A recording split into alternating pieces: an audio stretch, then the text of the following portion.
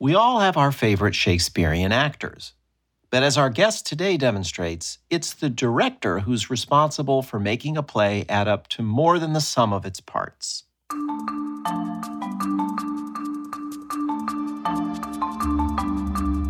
From the Folger Shakespeare Library, this is Shakespeare Unlimited. I'm Michael Whitmore, the Folger's director. Adrian Noble has directed numerous productions of Shakespeare's plays, including Kenneth Branagh's breakout performance as Henry V in 1984 at the Royal Shakespeare Company. Noble served as artistic director of the RSC from 1991 to 2002. He's also directed musicals like Chitty Chitty Bang Bang on London's West End, as well as operas like Verdi's Macbeth, Don Carlo, and Otello. About a decade ago, Noble wrote a book called How to Do Shakespeare. That book focused on the actor's craft with a nuts and bolts approach to understanding and delivering Shakespeare's lines. When the pandemic shut down theaters all over the world, Noble found himself at home with nothing to direct. That's when he started writing his latest book, How to Direct Shakespeare. The book is a no-nonsense guide for directors confronting the challenge of staging Shakespeare's texts. Noble writes that Shakespeare presents unique challenges for actors and directors, but that his plays also serve as excellent preparation for all other directing work. But for those of us who aren't directors, Noble's book has lessons that are just as applicable for anyone interested in reading Shakespeare's texts more closely. He also gives us insights into the crafts of stage design and directing that will prove immensely rewarding for anyone going back to the theater to watch live productions. Here is Adrian Noble as interviewed by Barbara Bogave. Well, let's start at the beginning. Where do you start with a new production? With the text or with secondary sources or checking out other versions? Never with secondary sources. And of course, with the text. The thing with a Shakespeare production is that very often one has read it several times, often seen several productions, sometimes seen movie versions of it, which means that there's a lot of information and kind of clutter comes in when you embark upon a production. And it's quite important to kind of clear that all out and get rid of the barnacles and get back to the original architecture and shape of the piece. But that can be very, very tricky because, you encounter something like, let's say, Henry V, which was one of the very first Shakespeare plays I ever encountered. And I encountered it through the Laurence Olivier movie. And then I encountered it in a kind of a very cheap version of Shakespeare that my grandma gave me for my birthday when I was in my mid-teens, with this tiny, tiny, tiny, tiny writing.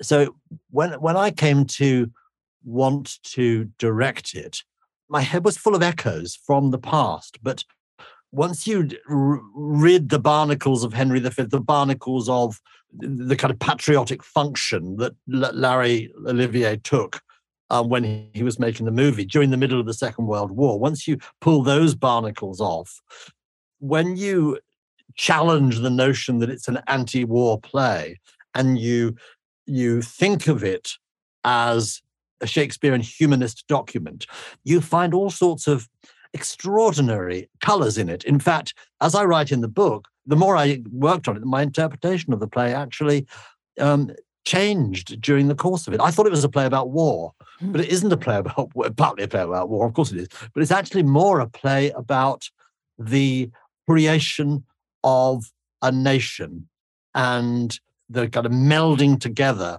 of disparate classes and disparate regions into something that we can now subsequently we can call a nation. And I found that through just rooting my investigation of the play in Shakespeare's humanism. Okay, now we're going to get into the nitty-gritty, which is what your book really is about, because that was your process with that play, and you've distilled it into steps that directors and readers really can do to get deeper into Shakespeare.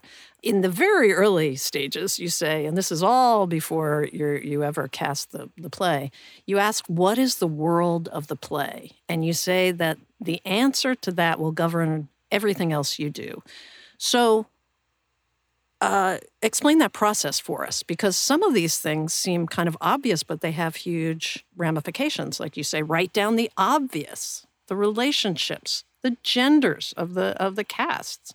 That's correct, because and I do say to the occasions when I do have students, but I always say to the actors, feel free to state the obvious, because it's very often the most revealing thing you can say about a play. So I will indeed write down the list of characters and who's a cousin to whom, who's a brother to whom, who's a friend, and I will look at the situations that he offers. What are the social situations? What are the religious situations?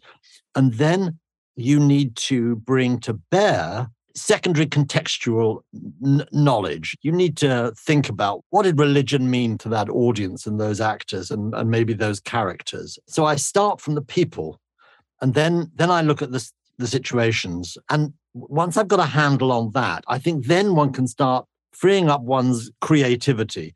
I think the danger that a lot of directors fall into, and a lot of young directors, this will sound rather pompous here, is that if you like, they start from the end result and try and work back from it. They start by saying, well, I think Henry V is about the need to ban nuclear weapons.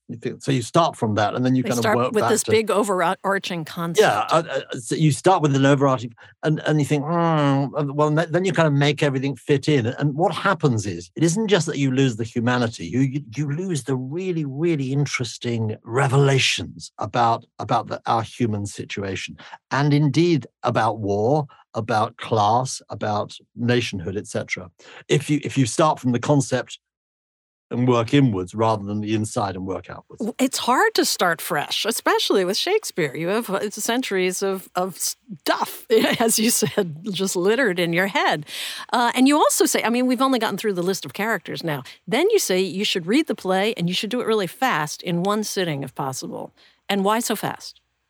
Because you want to get a rough cut in your head of the architecture of the play, so that here's an example. So try reading Macbeth in one go. And it's very, very interesting. You suddenly find, by the time you've actually reached for a cup of coffee, whatever, you'll find that actually Duncan's dead, Macbeth is king, and there's chaos around the world. And you're only about 25 minutes in. And so you get that from a straight reading. And then you find that we're looking at other things. We're looking at outside perspectives. We're looking at what it looks like from England. And then you get a denouement. And if you hold that dear, it'll give you some really fantastic tips about how to direct it. So you might say, well, actually, that the speed of events, there's a connection to how to direct it and how to act it, and to how it happens politically. How it happens is because, sometimes in politics, we have it in England at the moment, I think, sometimes in politics, events change at an extraordinarily fast rate. Lightning fast. 6 weeks. Lightning fast. and this is what happens in Macbeth. And there are all sorts of really useful things. So read it straight through, and then start breaking it down. And you have very specific advice about breaking it down. You're a fan of the elevator pitch exercise, it sounds like. And you say, tell the story in 3 sentences. So why don't we try this exercise? We're going to pretend to be a director, which is a real reach. Let's do Midsummer, say. Yes. So I'm supposed to summarize Midsummer in 3 sentences. So the lovers run away, right? That's where we start, from Athens, looking for love. You can have a subclause. The lovers run away to find happiness or to save their lives. But at its simplest, the lovers run away. Okay. And then fairies just make things go all haywire and topsy-turvy in the forest. Yeah, just one word will do fine. Confusion. Confusion, okay. And I guess the last sentence might be resolution. Resolution, reconciliation. And weddings. Marriage and weddings. So you get the kind of shape. And my experience has taught me that paradigm, that template of crisis leading to some sort of confusion in the middle, sometimes revealed through his use of a forest and then leading to reconciliation. That three-part journey he used right the way through his career. And I find it incredibly useful when I'm directing, because it puts each scene in context and it gives you all sorts of tips as to how to direct that scene. I use the word journey a lot, not just trying to articulate the journey of a Shakespeare play, but articulate the journey of an actor inside that play, a director approaching and executing a production of that play. And so I use that template of crisis, confusion, reconciliation, that three-part movement. And it's very relevant to many, if not all, of Shakespeare's plays. And you see, Ben Jonson didn't do that. He didn't use that template. Marlowe didn't use that template. Dekker didn't use that template. It was something that Shakespeare lit upon early in his career, and he's kind of stuck with it. And you'll see it in King Lear. You can see inside that his use of metaphor. So, the forest is a metaphor. It's a real place, but it's also a metaphor. It's a real place in the sense that you can't walk in a straight line in a forest. And then you emerge from that. And that forest can be chaos. It can be a war. It can be the battlefields of Agincourt. It can be the stews of Vienna in Measure for Measure. It can be all sorts of manifestations. But if you accept that template, those basic ideas, it opens up all sorts of ways of approaching design, for example. So, instead of saying, I want you to recreate the streets of Vienna for Measure, okay, you can say, try and create chaos, an urban chaos. And that will release, I think, many more creative juices in your designer and your lighting designer than if you just say, find some pictures of the Ringstrasse and stick them up on the stage.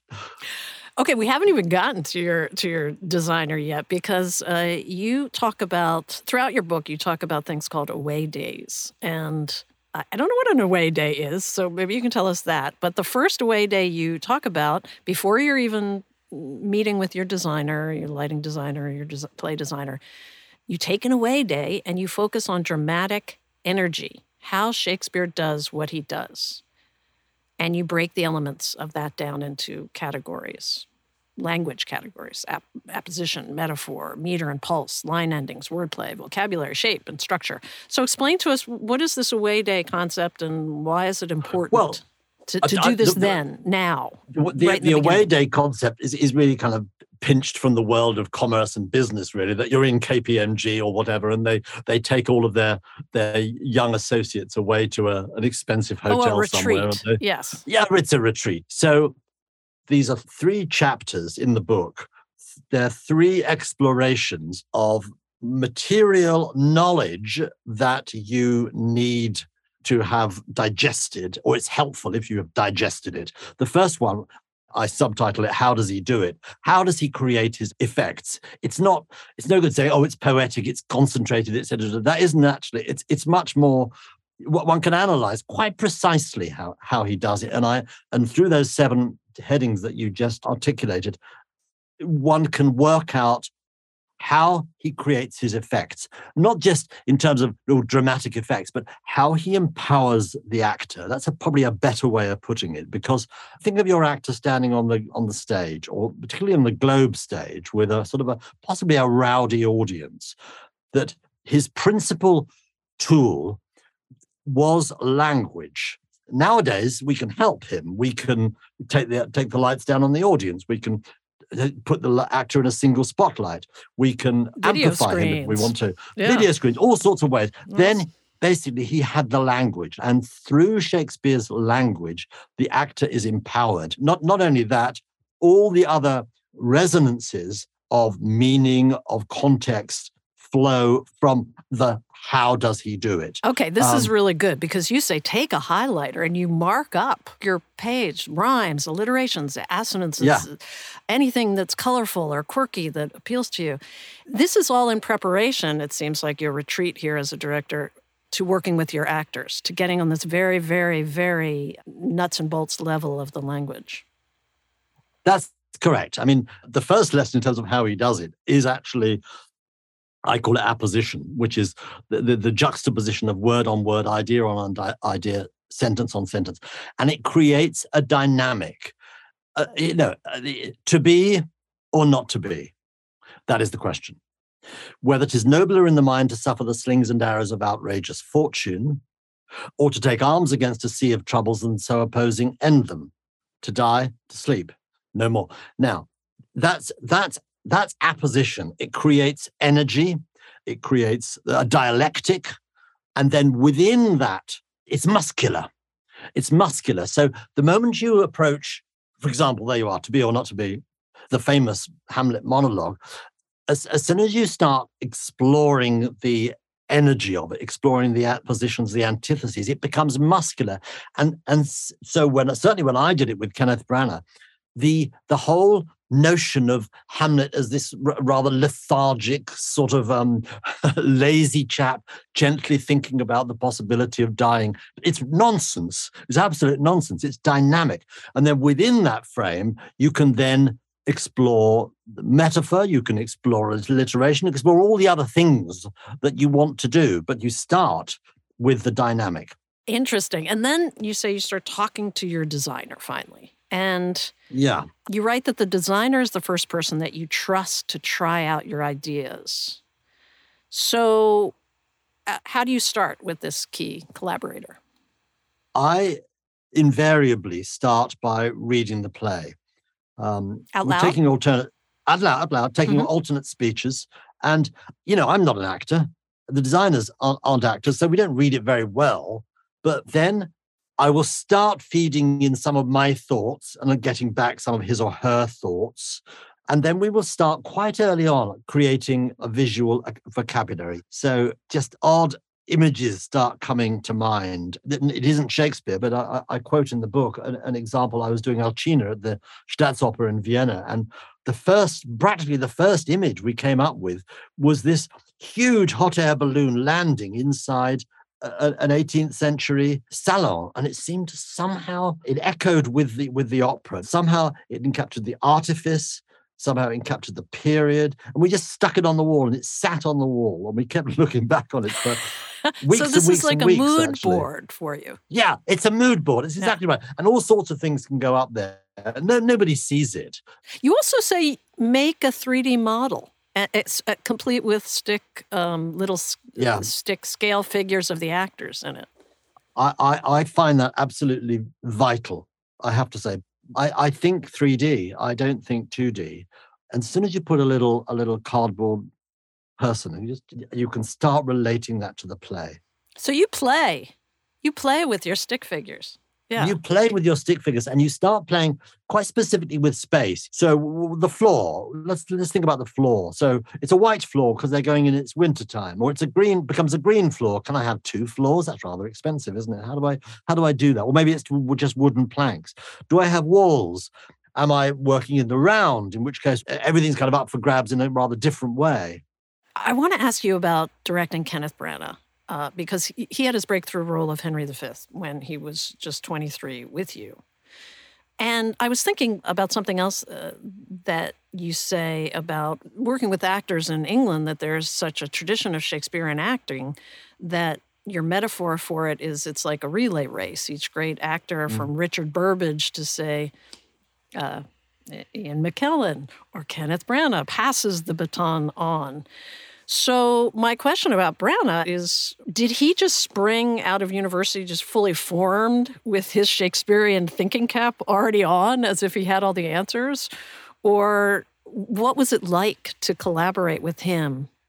Well, I think the answer is yes, he did just spring out with all this. I think he did. I can tell you exactly how it happened.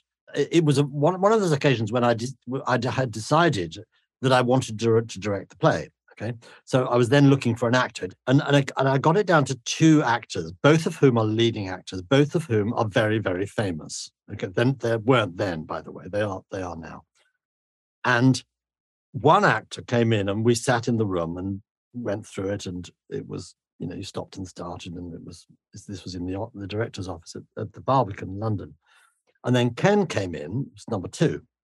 And Ken said, I couldn't do it on the stage, could I? Could we work on the stage? I said, I don't know, I'll ring down. So I rang down the prompt call and they said, yeah, we're clear.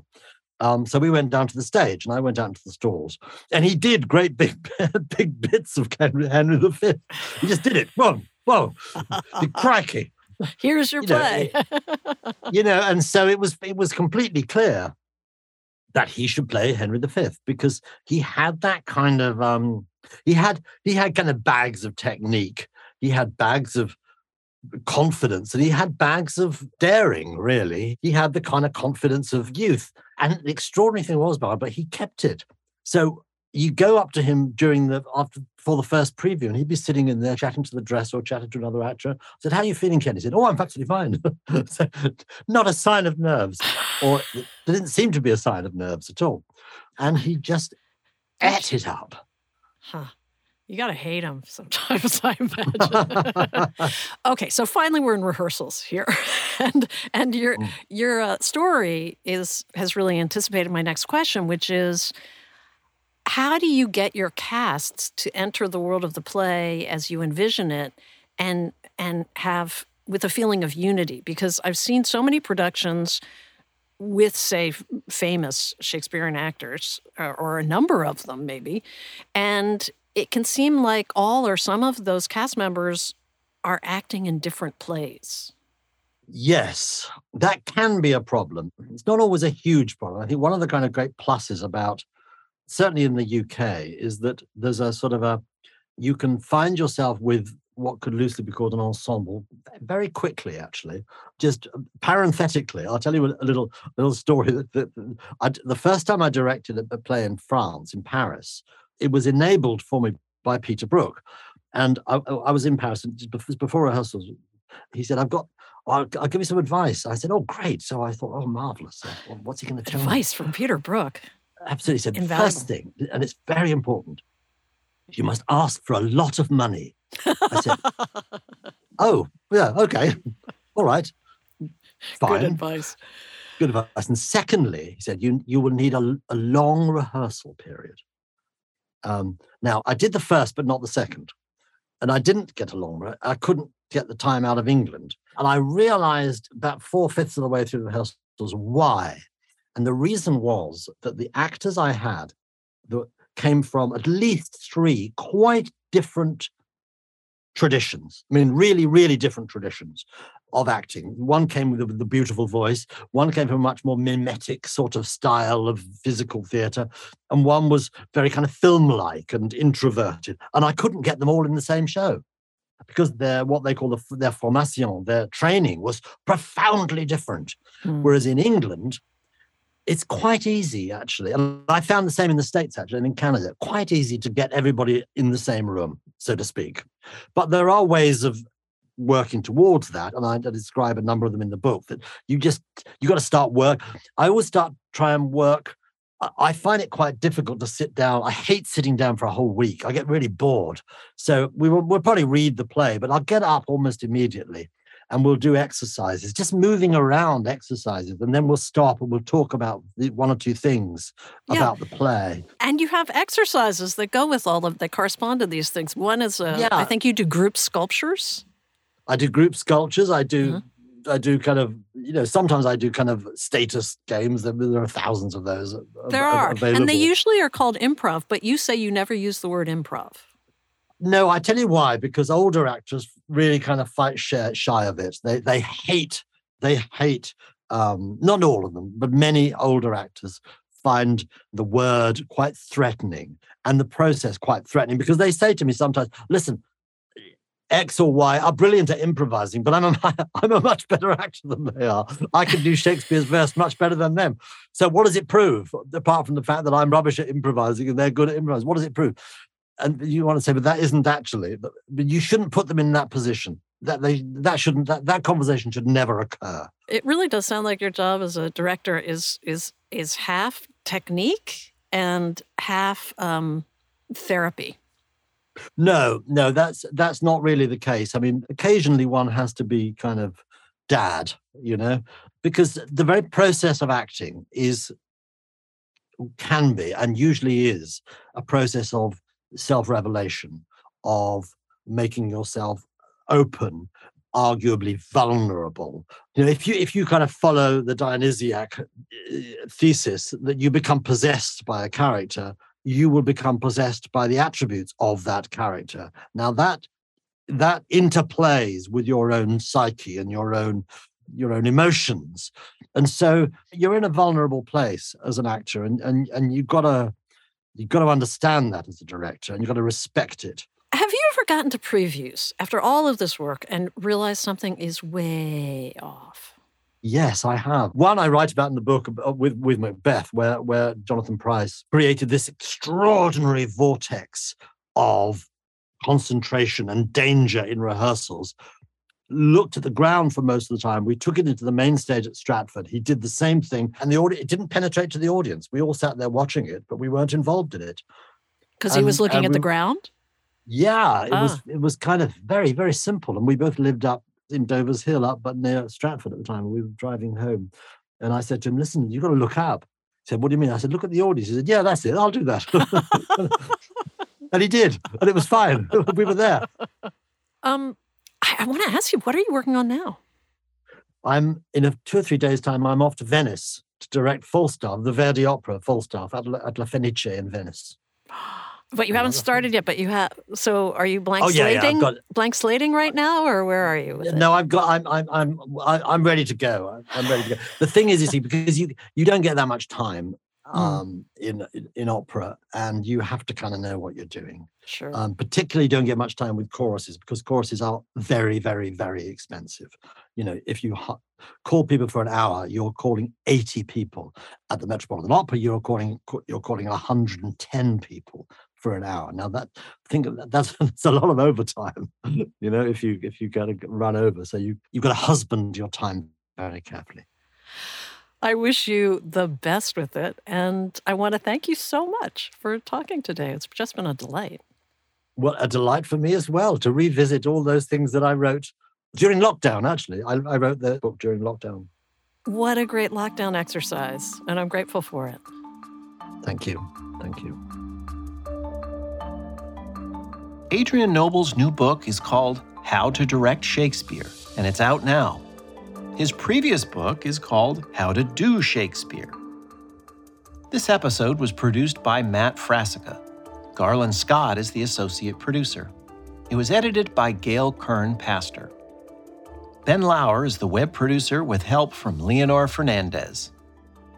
We had help from Andrew Feliciano at Voice Tracks West in Studio City, California. Final mixing services provided by Clean Cuts at 3Cs Inc. If you're a fan of Shakespeare Unlimited, don't forget to subscribe on your podcast platform of choice so you never miss an episode. And consider telling a friend about the show. Shakespeare Unlimited comes to you from the Folger Shakespeare Library. Home to the world's largest Shakespeare collection, the Folger is dedicated to advancing knowledge in the arts. You can find more about the Folger at our website, folger.edu. Thanks for listening. For the Folger Shakespeare Library, I'm Folger Director Michael Whitmore.